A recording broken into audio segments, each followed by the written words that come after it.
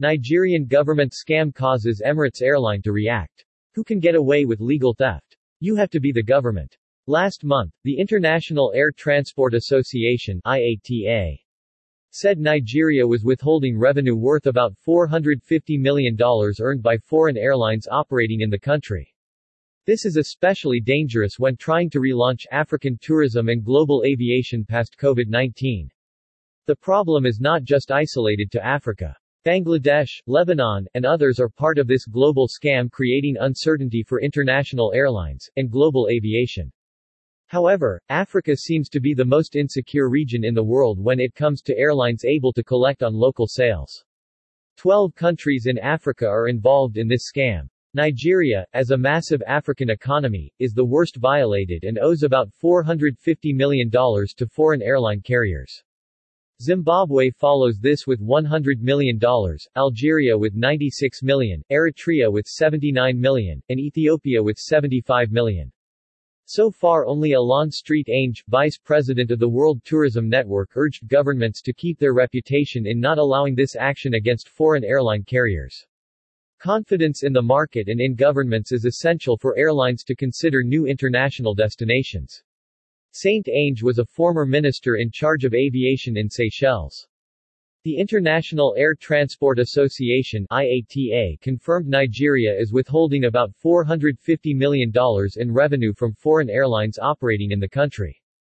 Camille Al-Awadi, Vice President for Africa and the Middle East (IATA), recently said this at its 78th Annual General Meeting and World Air Transport Summit in Doha, Qatar. The Dubai-based Emirates Airlines is now taking a step to reduce services to its operation in Nigeria.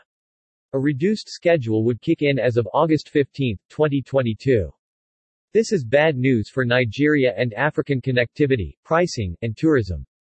The airline said this in a letter addressed to Hadi Sirika, Minister of Aviation, dated July 22, 2020, and signed by Sheikh Majid Al-Mualla, Emirates Airlines Divisional Senior Vice President (DSVP), International Affairs. The exact wording of the letter by Emirates to the Nigerian government.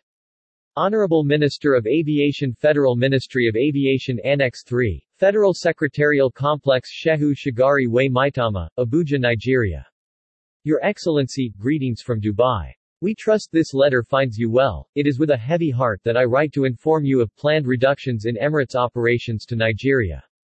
With effect from 15 August 2022, Emirates will be forced to reduce flights from Dubai to Lagos from 11 per week to 7 per week.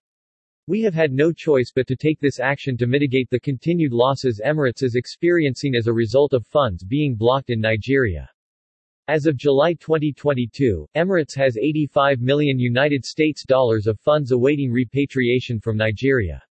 This figure has been rising by more than $10 million every month, as the ongoing operational costs of our 11 weekly flights to Lagos and 5 to Abuja continue to accumulate. These funds are urgently needed to meet our rational costs and maintain the commercial viability of our services to Nigeria. We simply cannot continue to operate at the current level in the face of mounting losses, especially in the challenging post-COVID-19 climate. Emirates did try to stem the losses by proposing to pay for fuel in Nigeria in Nairas, which would have at least reduced one element of our ongoing costs. However, this request was denied by the supplier. This means that not only are Emirates revenues accumulating, but we also have to send hard currency into Nigeria to sustain our own operation. Meanwhile, our revenues are out of reach and not even earning credit interest. Your Excellency, this is not a decision we have taken lightly. Indeed, we have made every effort to work with the Central Bank of Nigeria (CBN) to find a solution to this issue.